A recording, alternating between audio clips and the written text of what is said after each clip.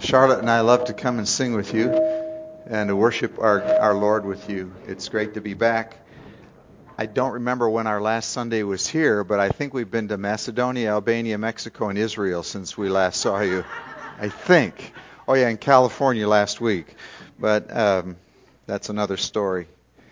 It's Father's Day, and I thought I would just beat up on all the fathers and pastors that are here today. No, I'm just kidding about that. That probably when I was a young preacher, that was my intention. I knew everything there was to know about fathering when my kids were 3 and under. But since then, I've discovered I don't know nearly enough.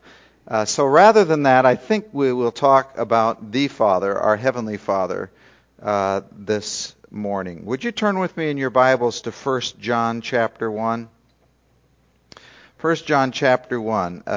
We won't look at the very first verses, but we will be studying today verses 5 through the first few verses of 2 verses of chapter 2, where we are going to learn some or observe and apply to our life, I trust, some incredible truths about our Heavenly Father, the unbelievable, incredible Father who is in heaven.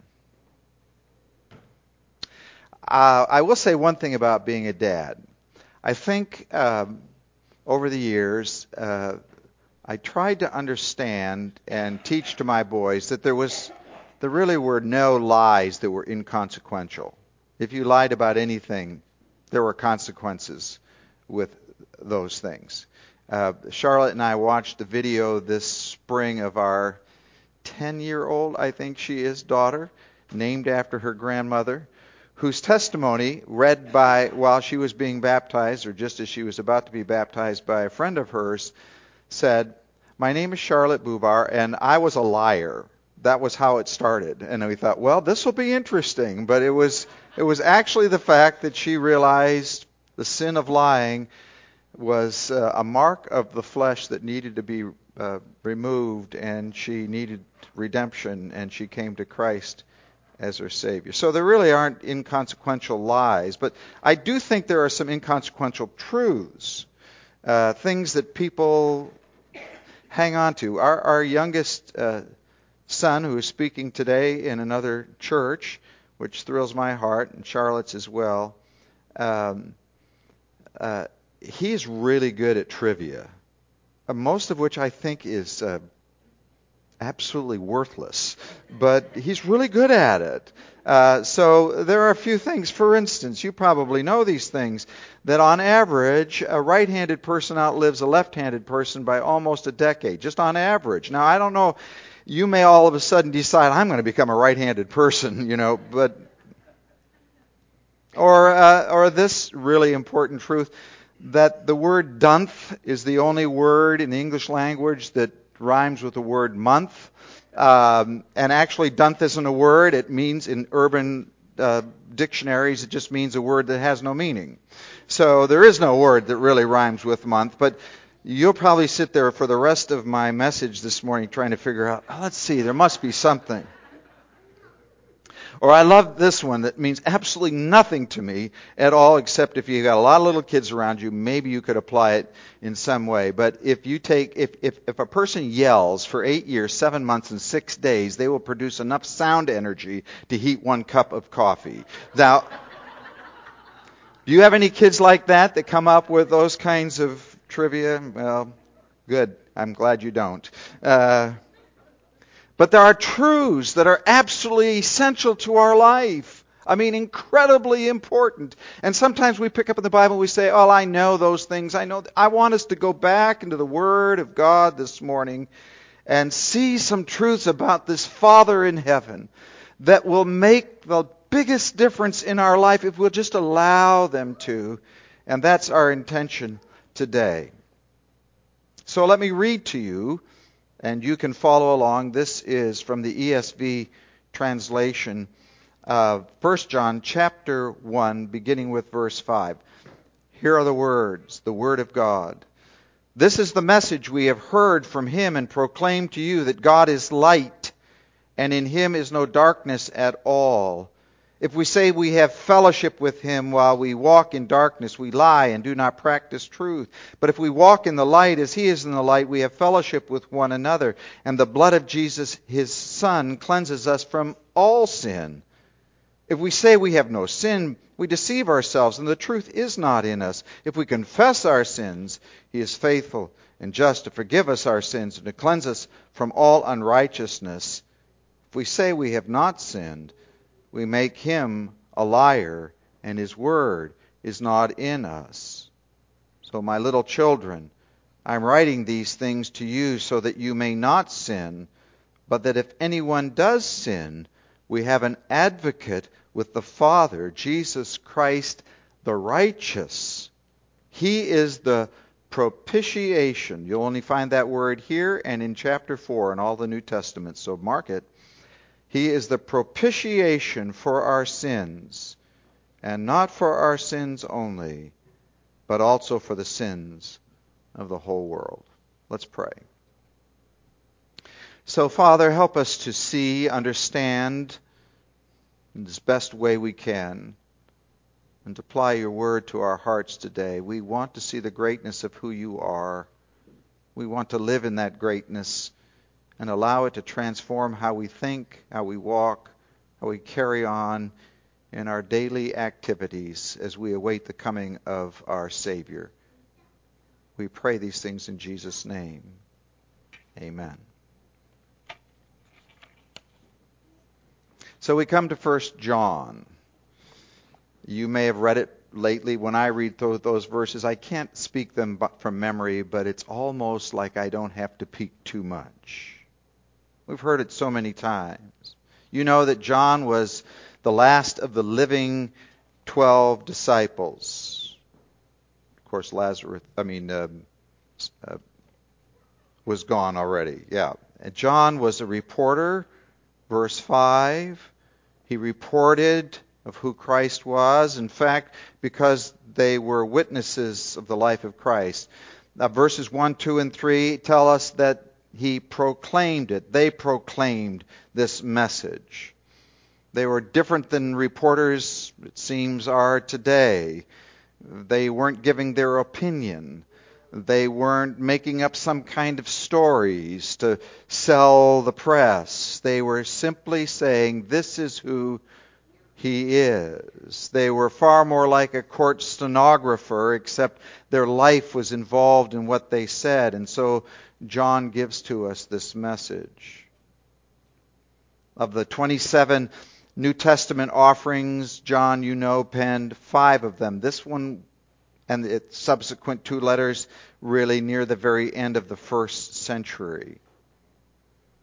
It's been said that the gospel bearing his name was written to unbelievers in order to awaken their faith. You think about that from chapter 20. But that he wrote this tract to believers to deepen their assurance of their relationship with Christ, chapter 5, verse 13. In other words, to think of this, John wrote the gospel to evoke faith, and the epistle was given to help us examine our life in light of that faith, to see if we really are living in that faith. One of the preachers from a previous century, a man by the name of Sidwell Baxter, who wrote a marvelous big book, really, about all the books in the Bible. He said this about 1 John. First, we need to know Christian truth from error, and then, that's the Gospel of John, then having known that truth, that we would abide in it. That's 1 John. So, here is this truth. Here is this truth. I want us to remember that. Here is this truth given to the church to be embraced and to change our lives as we understand it and again as we apply it to our lives. So what are the truths that this text gives us today? These things, these truths about who God the Father is. The first is this, that God is morally unmatched. God is morally unmatched. That's verse 5. This is the message we have heard from him and proclaimed to you. And here it is in one word, but we're going to see it in three. Here it is in one. God is light. Now we're also going to see that God is faithful, and we're going to see that God is just from verse 9. Also where it speaks of God being light. When we come to it, God desires to identify us with these same moral characteristics. In other words, our lives ought to demonstrate them too, but God is indispensably this way. Jesus does say that you are the light of the world. The New Testament does say that it calls us good and faithful servants. That's a citing about what we're to be. Or that we are to administer justice. We see that in the Old Testament and the New Testament, almost in every kind of setting. So those are to be marks of our life. Light, faithfulness, justice. But together they really describe this, what I would call, and I suppose others have called as well, this transcendence of God. Transcendence is something that we can't completely understand. We haven't fully experienced. So it's bigger than we are. I think I have a couple of pictures for you on the screen today. There's a picture of seeing the sun from the earth and what it might be like to live in this light. But then there's also a picture you'll now see of this light up close, what it would be like to see the grandeur of the sun and its explosiveness upon our lives. And in that, we see something of transcendence of light. But what I want us to see today is that God, who is the God of light, faithfulness, and justice, is this God who is full of grace and richness and provision, and somehow this God comes and touches our life in a marvelous way. Now, I don't know if we have any 10-year-olds left here, but we have some kids that are a little bit older than that, a little bit younger than that. I think most children who are 10, let's say, and under, they look at their parents and they think their parents are transcendent. In other words, they can't quite figure them out, but they are really important to them, and they really feel wonderful about who their parents are. And even if their parents haven't been so wonderful in life, that they want to be with their mother or their father. There's something about them that seems beyond all that they can comprehend, all that they have understood in life. And that's the way I am, and I want to stay that way for the rest of my life, and really for into eternity. The greatness and majesty and glory of who God is, in particular, to see Him as this one in the realm of morality who is beyond my comprehension. That's His beyondness, the transcendence of God. So what does this mean when we read that God is light? Well, we can look at it from a number of different angles, but let me give them to you quickly. One, in the biblical sense, where there is light, there is no darkness. Do we agree with that? Where there is light, there is no darkness. Lightness pushes away the darkness. We can come out of the darkness into the light. We can't live in both, because if we're living in both, we're living in what? We're still living in darkness. Maybe a glimpse at the light, but we're still living in darkness. So God is absolutely the presence of all that is where there is no darkness. Secondly, He is constantly revealing Himself, revealing who He is. That's what we discovered. I discovered by looking at my parents, who are godly parents, when I was a very small child. But then I started to see it in other areas of my life. And finally I saw it in the Word of God. And finally I found that He would even reveal Himself to me personally through His Spirit, all in the progression of the acts of growing up in Christ, coming to know Him as my Savior. So there's this constant revealing.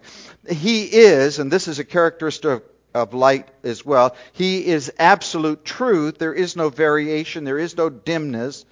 This is who He is, and ultimately He is the fullness or the impeccable morality. That is morality as no one else has ever experienced it. That's who He is. No sin, in other words. Sin is the expression of darkness. And that's why Paul will say, let us put aside the deeds of darkness and put on the armor of, remember, light. Romans 12:13. And then he goes on to say, which helps me understand what it means to be, what it means for Jesus to be light. He says, clothe yourselves with the Lord Jesus Christ. So I clothe myself with the Lord Jesus Christ so that I am experience in my daily life the greatness of God, who He is, and something, at least, of His light. And that's why, if you go further, you'll find that Jesus will say in the Sermon on the Mount, you are the light of the world. You get it? So it's not about you. It's not about how great you are. It's not about what you've done. It's about who God is and how Christ has come to clothe Himself and bring Christ or God into our lives. And therefore, He will say, shine. Come on, brothers and sisters, we're here to shine His light in the world of darkness that's around us. So He is light, but more than that, or with that, He is also faithful. That's verse 9. This is another mark of His impeccable morality. He is faithful. Now, just briefly, faithful, you know this, faithfulness is a covenantal word. It's about a relationship. It's about this God who has come and He's touched our life and He interacts with us, and that's His desire.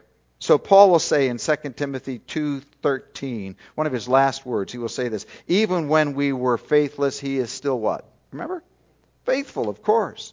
Or as my father-in-law used to say to me when I was young in ministry and wondered how I was ever going to do this stuff that people were asking me to do and I couldn't quite see myself doing. He would remind me, 1 Thessalonians chapter 5, verse 24, the one who has called you is faithful, and it says, and the part I had to underline, He will do it. He will do it. Joe, you won't do it. He will do it. That was the calling of my father-in-law using the Scriptures in my life. That's faithfulness. There's also this matter of being just. In an unapproachable way, God is just. And this helps us all connect. Now let me just show you. That's from verse 9 as well. He's faithful and just. Because, now connect it with the next phrase, to forgive us our sins. So it's somehow all of this light and this faithfulness and this justice of God is so that when God touches my life, He can remove and will, I'll use the noun putridity, which is not a word I normally use in life, but I mean the vileness of life. He will touch that and move that from my life. And the way He did that, I know this is theological and it's kind of heavy stuff, but listen to me. He'll do that by sending His Son who died for us on the cross. That is the only way that we get to experience the light and the faithfulness and the justice of God in a wonderful, glorious way. So here I stand. I just want you to know, here I stand today, condemned by my sin. Condemned by my sin. But let me finish. I stand here redeemed, not by water, not by the church, because I was raised in a Christian family, but by the very death and the shed blood of Jesus Christ. That's the truth. That's the glory of this Father that we know who has provided this for us. It's been a long time ago now, but I remember being with a friend who went to be with the Lord in his early 60s, pastor of a large free church up in Minnesota. But I remember one time we were on a board together, and he came into that board meeting. And board meetings are where you make decisions, right? Board meetings where you get work done. But he came in and he said, "Sing this with me." And I'd never heard this before, but I found it afterwards. Oh, sweet wonder. Oh, sweet wonder. Jesus, the Son of God. How I adore Thee. Oh, how I love Thee. Jesus, the Son of God. And every once in a while, Steve's voice, because he was a much better singer than I, it would come to my ear, and I'd sing those songs, those lyrics best I could about this Jesus who has allowed me to see the Father, who is so glorious and so wonderful. And may I just say to you, I know you probably have all kinds of things going on in your life. things to do today. But it was Calvin Miller who once said, "Those that hurry in seldom stay long," referencing how we approach God. We hurry in, we hurry out, we go on to something else. Find some time, some way, some place in your life to ponder the glory of God. See, God wants you to know Him. He wants you to know that you stand even today on holy ground. You may not see a burning bush, Moses did, but you can see the glory of God. God was in the garden. He was on the mountain. He was in the cloud. He was in the tabernacle. He was in the temple. And that same God, that God who is light, is here today. And He wants you to know Him. That's one truth. Here's the second truth. First leads to the second. It's this, and it's really about God. It's not really about me. But sin breaks fellowship with God. That's verses 6 through 10. Remember this. Sin breaks fellowship with God. It seems that John is aware that even Christians can be flippant about sin, callous, careless. Otherwise, he wouldn't warn us. But he warns us about it. He says, don't lie. Verse 8, don't deceive. Verse 10, don't make God out to be a liar. He's talking about the sin that breaks fellowship with God. Here's what I walk away with today. God wants to have fellowship with us. And He wants to provide it for us as well. But listen, the habitual and sometimes momentary unconfessed sin keeps us from what He wants to give us. So there are two key words in this section. The one is fellowship. The second one is sin. Fellowship and sin. And please note, in these 5 verses, each one of them begins with the same word. Did you catch that? I know there's a conjunction in here, but you can see what it is. If, 5 times if. 4 out of the 5 really describes a disastrous scenario.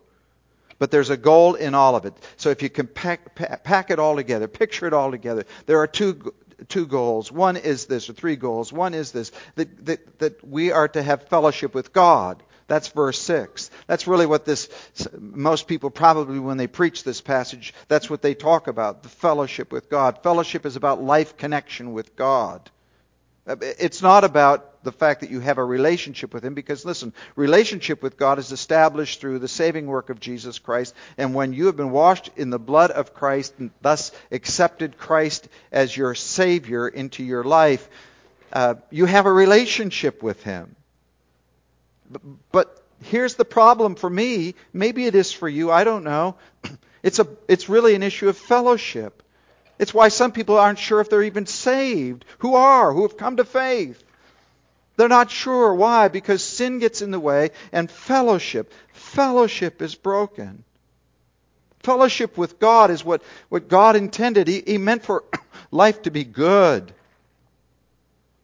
But the sin thing gets in the way. Christians don't always walk in the light, verse 6.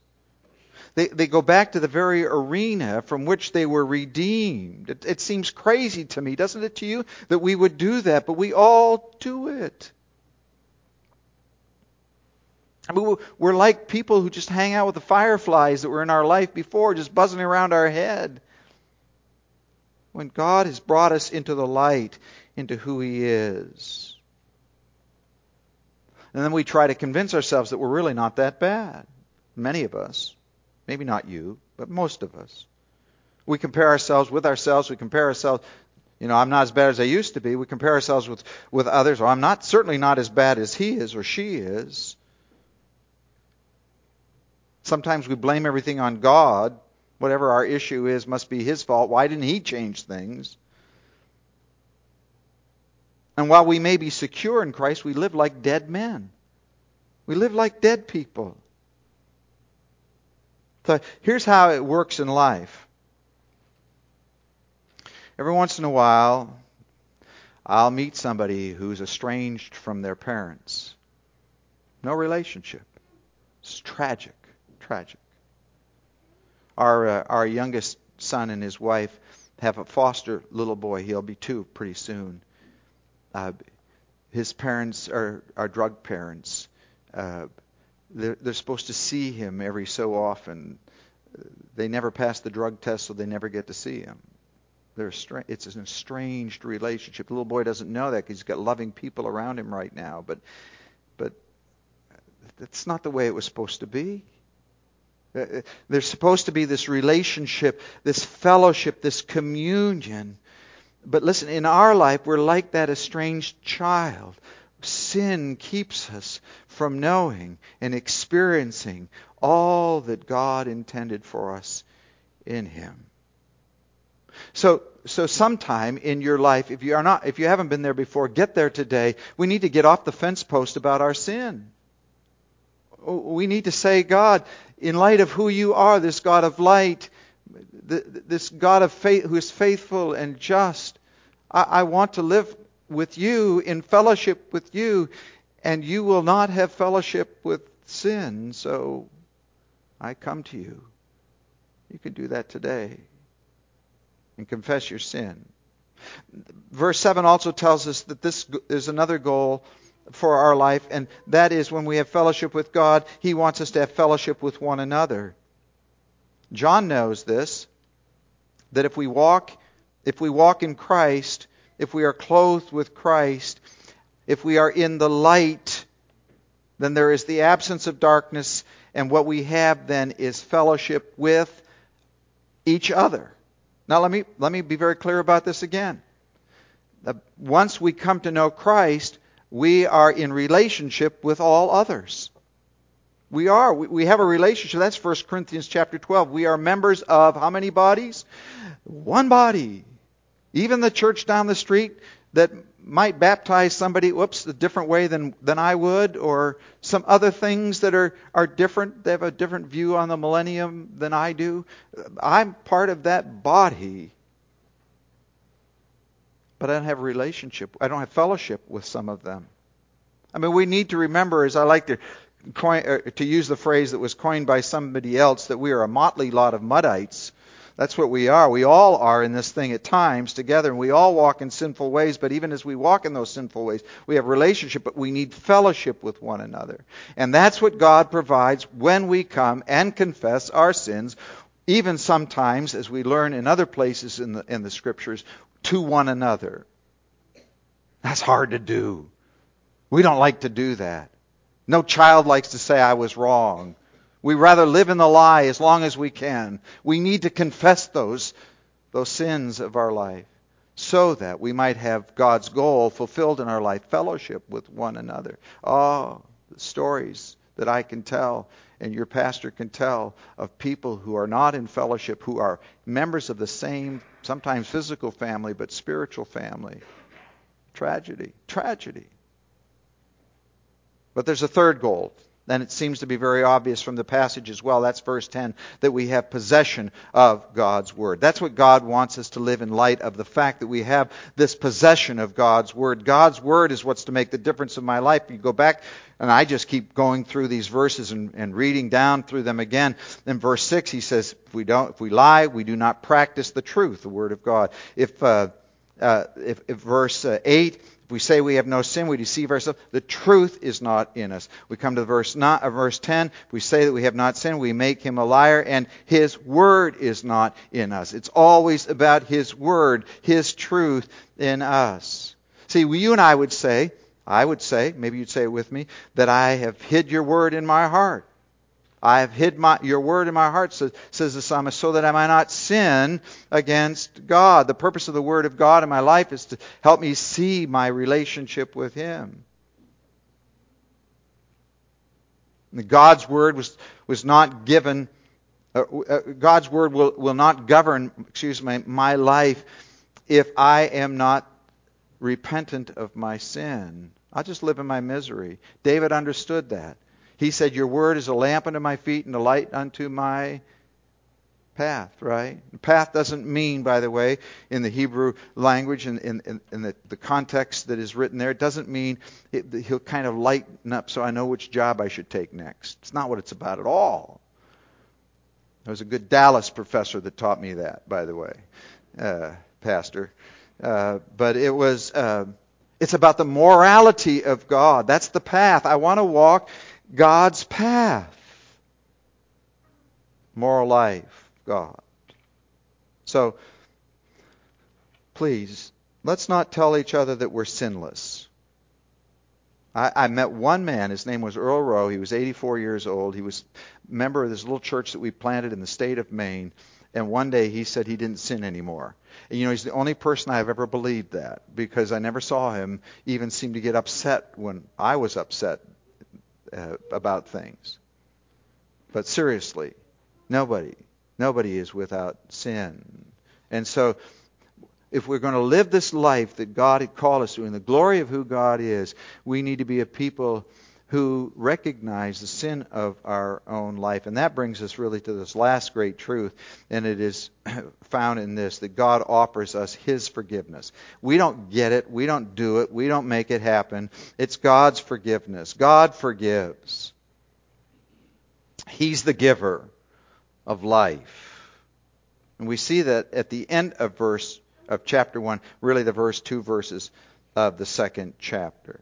Now you can read, and you could have not only a great sermon, you could have a great theological class on these few words that help us understand what God's forgiveness is all about. But it's incredible. This God of light has come to us, and He has borne out in Himself that light into our life so that darkness is removed and we can have fellowship with Him. But it's essential. This is the pivot point, that God must forgive. God must forgive. Is there anything else that is necessary? Anything else required to know the forgiveness of God? Well, our forgiveness is wrapped up in these principles. Number 1, verse 9, that we confess our sin. You know that we confess our sin. Secondly, that there must be an advocate. There must be actually an effective advocate who will speak on our behalf, because the fact is, even though I've confessed my sin, I'm still a sinner. So I need somebody to be my advocate. And, oh, by the way, he can't just be any kind of advocate. He must be righteous. Isn't that what the passage says? Look at it. He must be righteous. Advocate who is righteous. He is what we just looked at the very beginning of this message. And not only that, He must provide, and here's the kicker of it all, He must provide an adequate sacrifice. That is this propitiation. That is this atoning work that must be done, where my life experiences somebody's sacrifice that is fully satisfying. In other words, fully effective. That is, it accomplishes what I really need. That is, I need my sins to be forgiven by someone who will pay the price, because you see, the Father of light still is going to have nothing to do with sin. So there has to be this one that will go between me. And there is. It is Christ Himself. It's a marvelous picture. It's a picture of Christ. It's a picture of our Father. It's a picture of one who will pay this incredible Father who, through His only begotten Son, paid it all. We sing that song. Jesus paid it all. Paid in full. And so there are really simple questions for us this morning as we conclude. The first one is, have you trusted Him? Young people, children who are here today, you're hearing the gospel. You may not be listening all the time because it's difficult listening to somebody my age talk about things like this. I know that. I still remember what it was like to sit in the second row. I was a PK. I sat there, sometimes the first row. I got the stare from my father. You listen. And if God's Spirit speaks in your heart, you trust that Savior today. And maybe some of us who are grandparents who have been very religious but never have come to know that faith in Christ. Trust Him today. There's a God of light who is faithful and just, who has provided all that we need so that we might have forgiveness if we will confess our sin and come to Him in faith. But it's not only to you that this passage needs to be applied, is it? It's to all of us. God would ask Joe Bubar today, are you serious about your sin? Do you let it affect you? Do you wait and see the fruit of sin in your life to the point that fellowship with God is broken, fellowship with one another is broken, living in a lie? Oh, let's be serious about this. God offers us this message of hope, but He helps us see the reality of sin in our life. Or maybe we need this morning just to ask ourselves, am I relying on the one who forgives? You know, some of you here have beaten yourself up long enough. You've said, well, I've made so many mistakes. I've done this and I've done that. God could never. He already did. He paid the price. He just wants you to live in His grace. Just keep the communion with Him open, because He paid it all. I read something last night from John Piper's website, which I glance at often at least, about the hymn that we sing, prone to wander, Lord, I feel it. Prone to leave the God I love. Are you like that? I am. I am. Oh, here's my heart. Oh, take it and seal it with the Spirit from above. Jesus paid it all. You can't pay anything more. It's done. It's wonderful. Let Him provide for you that hope and that shalom, that peace that only He can give. So to your word we turn again, and we ask, God, that you would apply it to our hearts, that we might be freshened in our life today. Maybe this morning, just in a moment of prayer, you will say, God, there's been this stuff going on in my life, and I confess it. I don't know what it might be at all. I'm not even going to begin to make a list for you, because I might just be making my own list. But God knows. God's Spirit knows. The same God that convinced you of who Christ is the same God in His Spirit will convict you of sin and righteousness. Just come to the Father. Come to this undescribable Father with open arms. He waits for you. So we pray these things together in the name of Jesus. Amen.